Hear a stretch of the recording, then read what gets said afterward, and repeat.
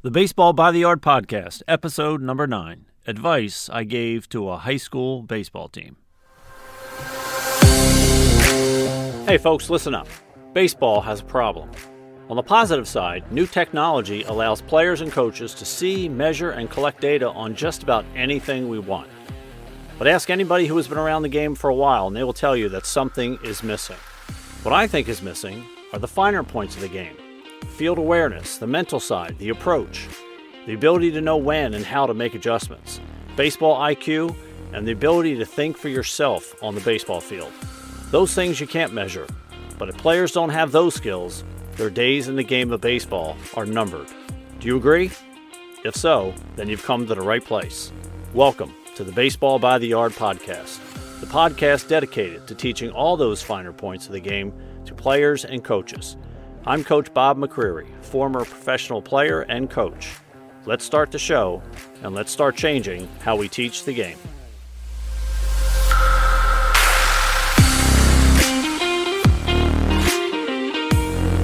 Okay, everybody, welcome. Welcome to the Baseball by the Yard podcast. If this is your first time, thanks so much for stopping by. I know there's a lot of options out there, and I'm honored that you chose to listen to me. So I hope you find it valuable. If you are a listener, then it's been a little while since I've come out with a new podcast, so nothing really the matter, just busy on my end and wasn't able to get to normal recording. So I'm glad you guys are here, whether it's your first time or whether you have been a long-time reader of Baseball by the Yard and now a consistent listener of the podcast as well. So thanks for stopping by. Before we get into today's podcast, I just wanted to thank all those people who purchased my latest book. I came out with a book, it's an ebook called Defensive Positioning in Baseball. And what I wanted to do is pretty much show visually and in writing pretty much every situation that could occur during the game of baseball, and explain where everybody on the field needs to go. At every level that I've coached, I always preached the 3 Bs on defense, meaning on every play, there are going to be 3 places that every player on the field needs to go. They're either going to go to the ball, they're either going to go to a base, or they're going to back up. There is no standing still during any play in baseball. And so the whole book is really designed to show players at all levels where everybody on the field, based on their position, needs to be on pretty much every single play, whether it's play to first, whether it's a line drive in a gap, whether it's play at third base, play at home, balls back to the screen, wild pitches and so forth, rundowns. That is all covered in my book. It's about 90 pages or so I go through a lot of situations, and then I also have a bunch of other material that I explain to fielders on the defensive side of the ball. So thank you so much for anybody who purchased that. I hope you are finding it useful. I got some good feedback on that. If you would like to get a copy of that, or at least look at a sample of the book, you could go to baseballbytheyard.com. And at the menu bar up top, if you click on Store, that will take you to all the ebooks that I have. And if you scroll down and find that particular book called Defensive Positioning in Baseball, you can see what that's all about. And I think in that link as well, I give a sample of the book for you to see, table contents and so forth. Now, you also notice that there is no cost associated with that book, with one minor exception. The company that I use as kind of my commerce for my website makes me charge at least $1. That's because of the fee that I need to pay.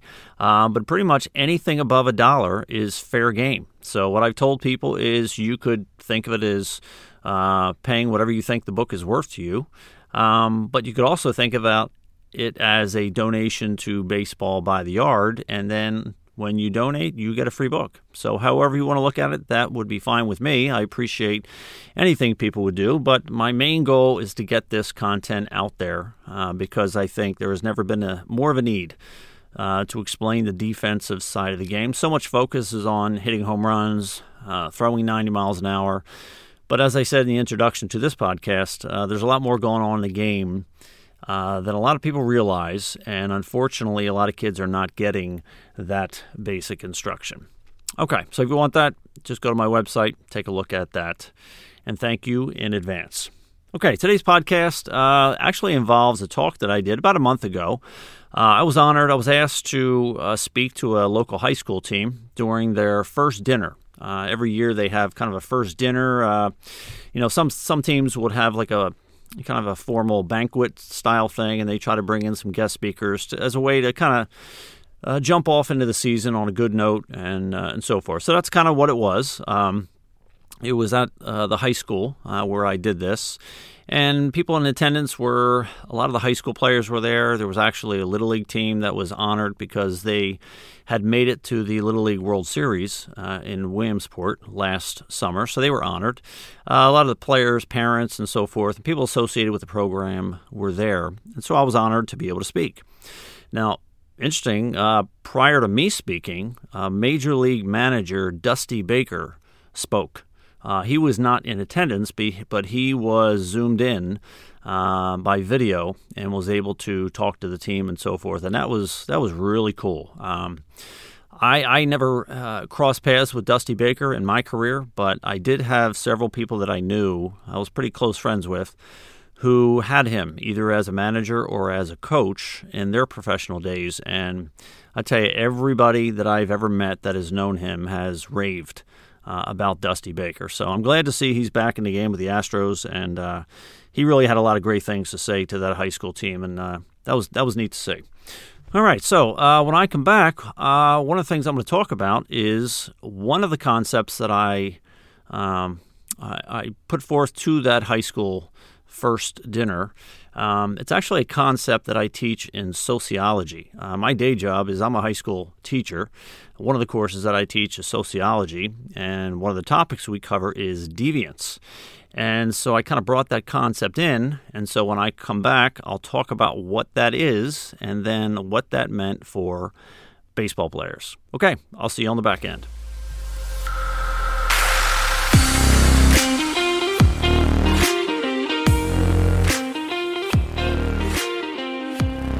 Okay, so the concept is deviance. Okay, so let me talk about deviance in general, and then I will explain how I gave that as some advice to the high school baseball team. Okay, so deviance is basically a general concept that means in every situation there are going to be norms that apply. Now, a norm is an expectation for behavior. Okay, so we know in different situations, we know kind of how we are expected to behave. So if a student is walking in school, there's an expectation that they stay to the right on the hallway or as they're walking upstairs. When they're in the classroom, they're expected to sit down, raise their hand, and so forth. And so in every social situation, we have a number of behaviors that are expected of us. Now, when a person does not follow the quote, correct behaviors, then they are being deviant. Now, most people, when they think of the word deviance, they think of bad behavior that's going to get them in trouble, maybe arrested, or in the school case, maybe detention or something like that. And yeah, that is certainly the most popular form of deviance, but people often forget that there's a very positive side to deviance. So, for example, any successful business is going to be deviant in some way. So I think right now, I haven't seen the numbers lately, but I think right now Apple Computers is either still the most wealthiest company in the world, or they are right up there. I'm not sure. For a long time, they were the wealthiest company in the world. Now, the reason why is because they have been an extremely deviant company. They have not acted like everybody else. They basically have not followed the rules when it comes to making electronics and computers. So, I went to high school in the 80s, so I remember and if you're of my age, you'll know what I'm going to talk about here. Of course, at one point, cassette players were all the rage. So you had kind of Sony came out with a Sony cassette player, Sony Walkman, and they were all the rage. Okay, so all the various electronic companies fought to see who was going to try to outdo Sony and make a better cassette player with better bells and whistles and stronger. If you dropped it, it wouldn't break, and different buttons and so forth. And so everybody was at that game. And then, of course, CD players came along. And then, of course, Sony came out with the disc player. And so, once again, all the electronic companies went out and tried to outdo Sony, and they all came out with their version of a disc player. Some were smaller, some wouldn't skip as much. If you drop some of them, they claimed to be tougher. They had different buttons and colors and so forth. And so all the electronic companies were trying to outdo one another and create a better Discman or disc player. Now, this is when Apple became really started to get to its height, because Apple at that time didn't want to play that game.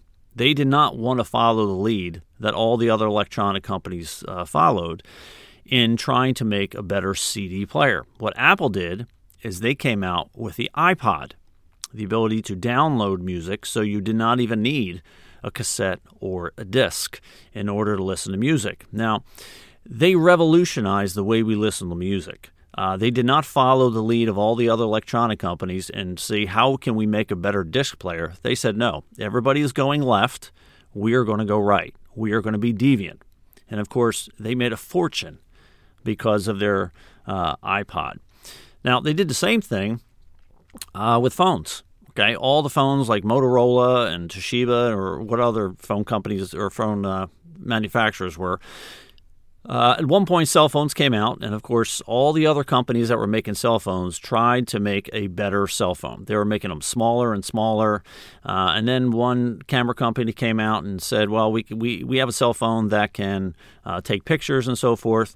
And once again, all these electronic companies are trying to outdo one another to try to make a better cell phone.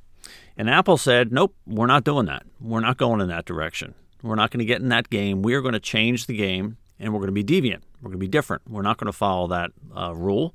And so they created the iPhone, the smartphone, and overnight totally changed the game. So Apple has had a history of not following the rules, so to speak, and being extremely deviant in a positive way.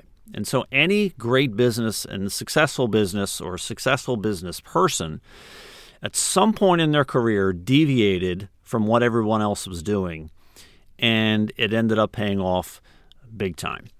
Okay, so we could go through Microsoft and Bill Gates and all the various companies that have done that, but you get the idea. Deviance is just not following the norms.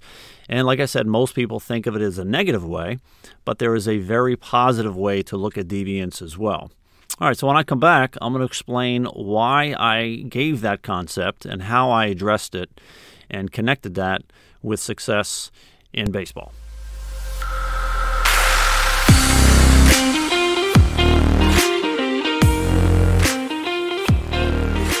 Okay, so what in the world does deviance have to do with baseball?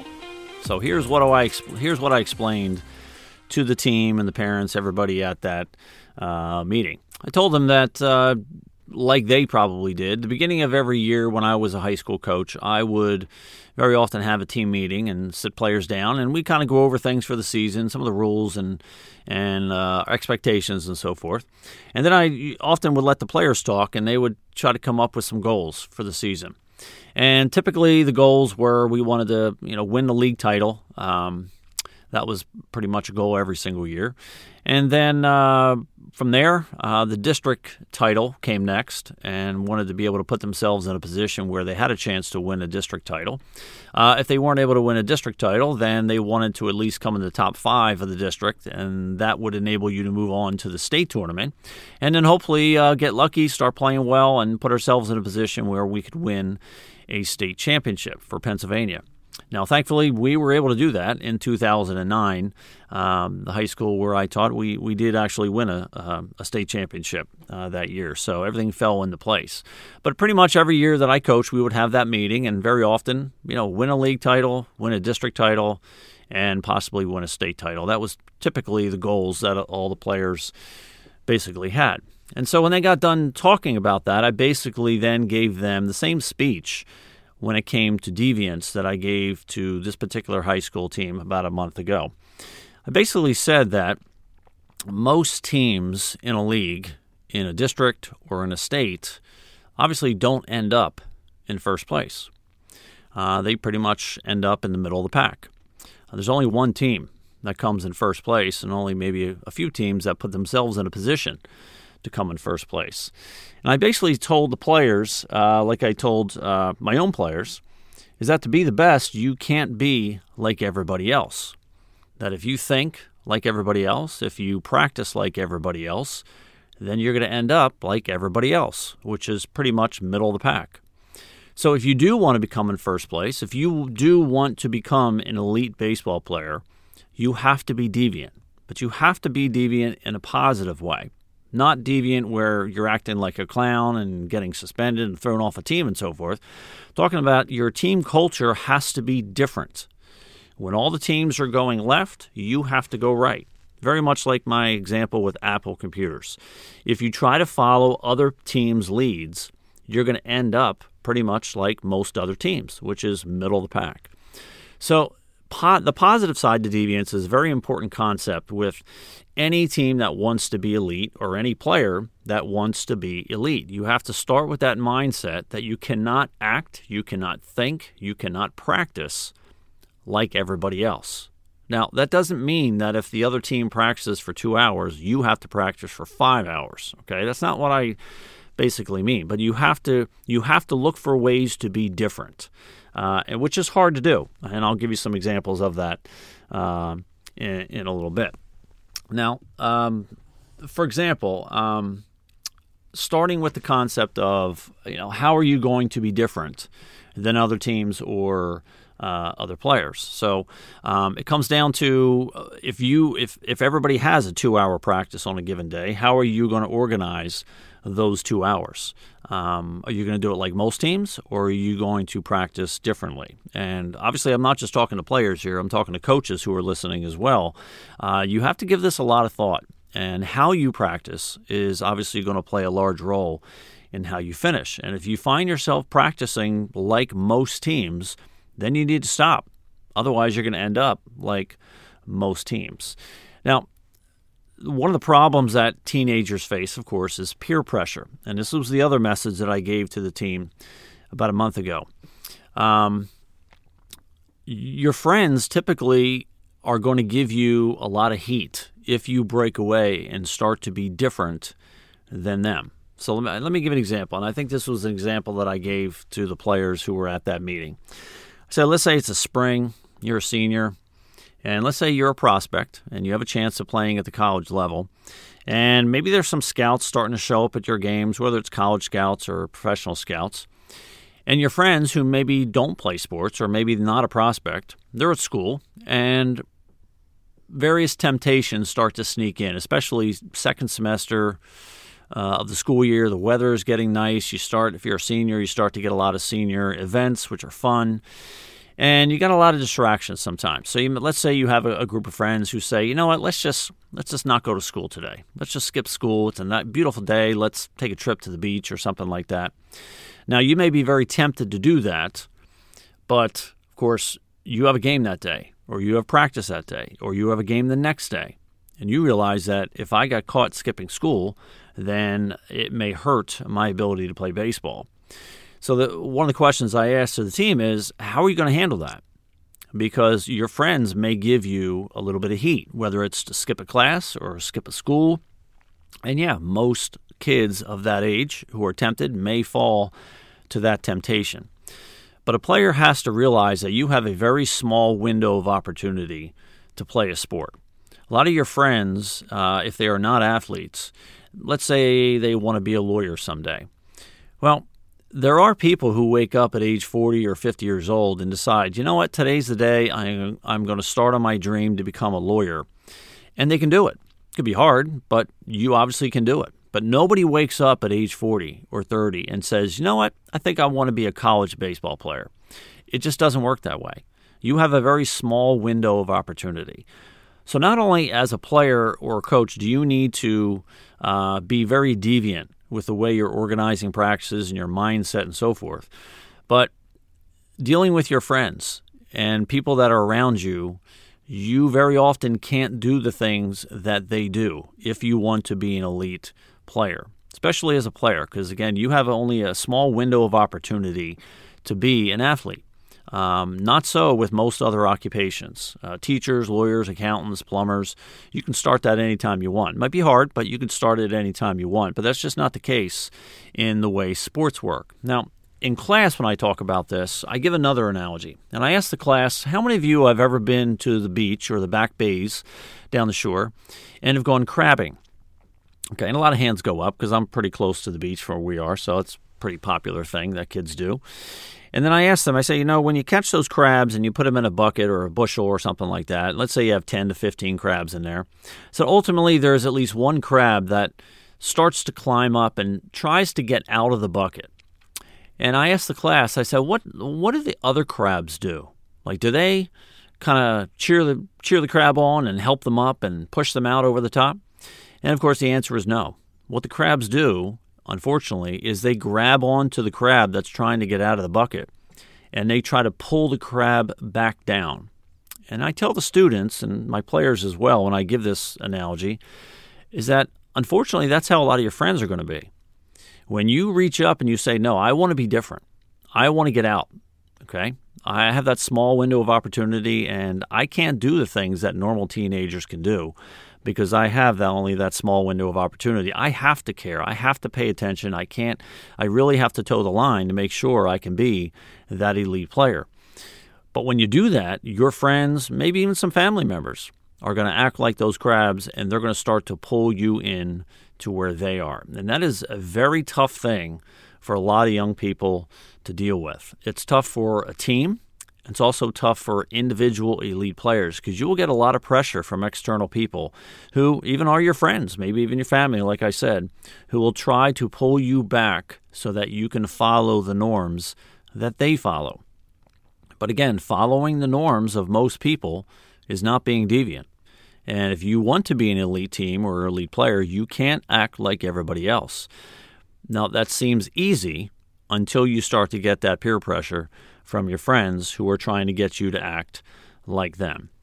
Now, if you look at successful people in general, whether it's a Bill Gates or someone else out there that you look at the business world and see as very successful, very often when you look into their background and you kind of take a look at, how they went about school and so forth, at some point in their career, in just about every single case, they deviated from the norm.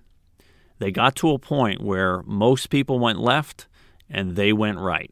They took a chance, they took a risk, and they stopped acting like everybody else, and they paid off. Whether it's Bill Gates or Jeff Bezos or whoever you want to mention, doesn't even have to be a multimillionaire like that. Most successful people at some point stopped acting like someone else and followed their dream. So that was the message, one of the messages that I gave that team when I gave that speak about the concept of positive deviance, and that if you want to be great as a team or if you want to be great as an individual, you have to stop acting like everybody else. Seems easy to do, but in reality, you're going to get a lot of pressure for doing that. But keep understanding that you only have a small window of opportunity. Whether it's to win a championship, you only have a couple months to do that. You don't have forever. If it's an elite player trying to get to the college level or the professional level, you only have a very small window of opportunity, and you must take advantage of that opportunity. But that's going to come with some heat from players, from peers, from families, and that can be difficult. Okay, so when I come back, we will wrap things up for today's podcast. I'll see you on the other side. Hey, everybody, before you leave, if you like the show, you can be a big help when it comes to spreading the word. First, check out baseballbytheyard.com. Be sure to subscribe and take what I call the 5-post challenge. Read any 5 of my blog posts, and I think you'll find that there's no baseball instructional website like it online. Second, check out the over 200 videos I posted on YouTube for players and coaches. While you're there, subscribe to the channel and hit the notification bell so that you're notified every time I post a new video. And lastly, like, comment, and leave a review on all these platforms to help other people get this information too. I'm Coach Bob McCreary. Thank you so much for your time, and best of luck on your baseball journey.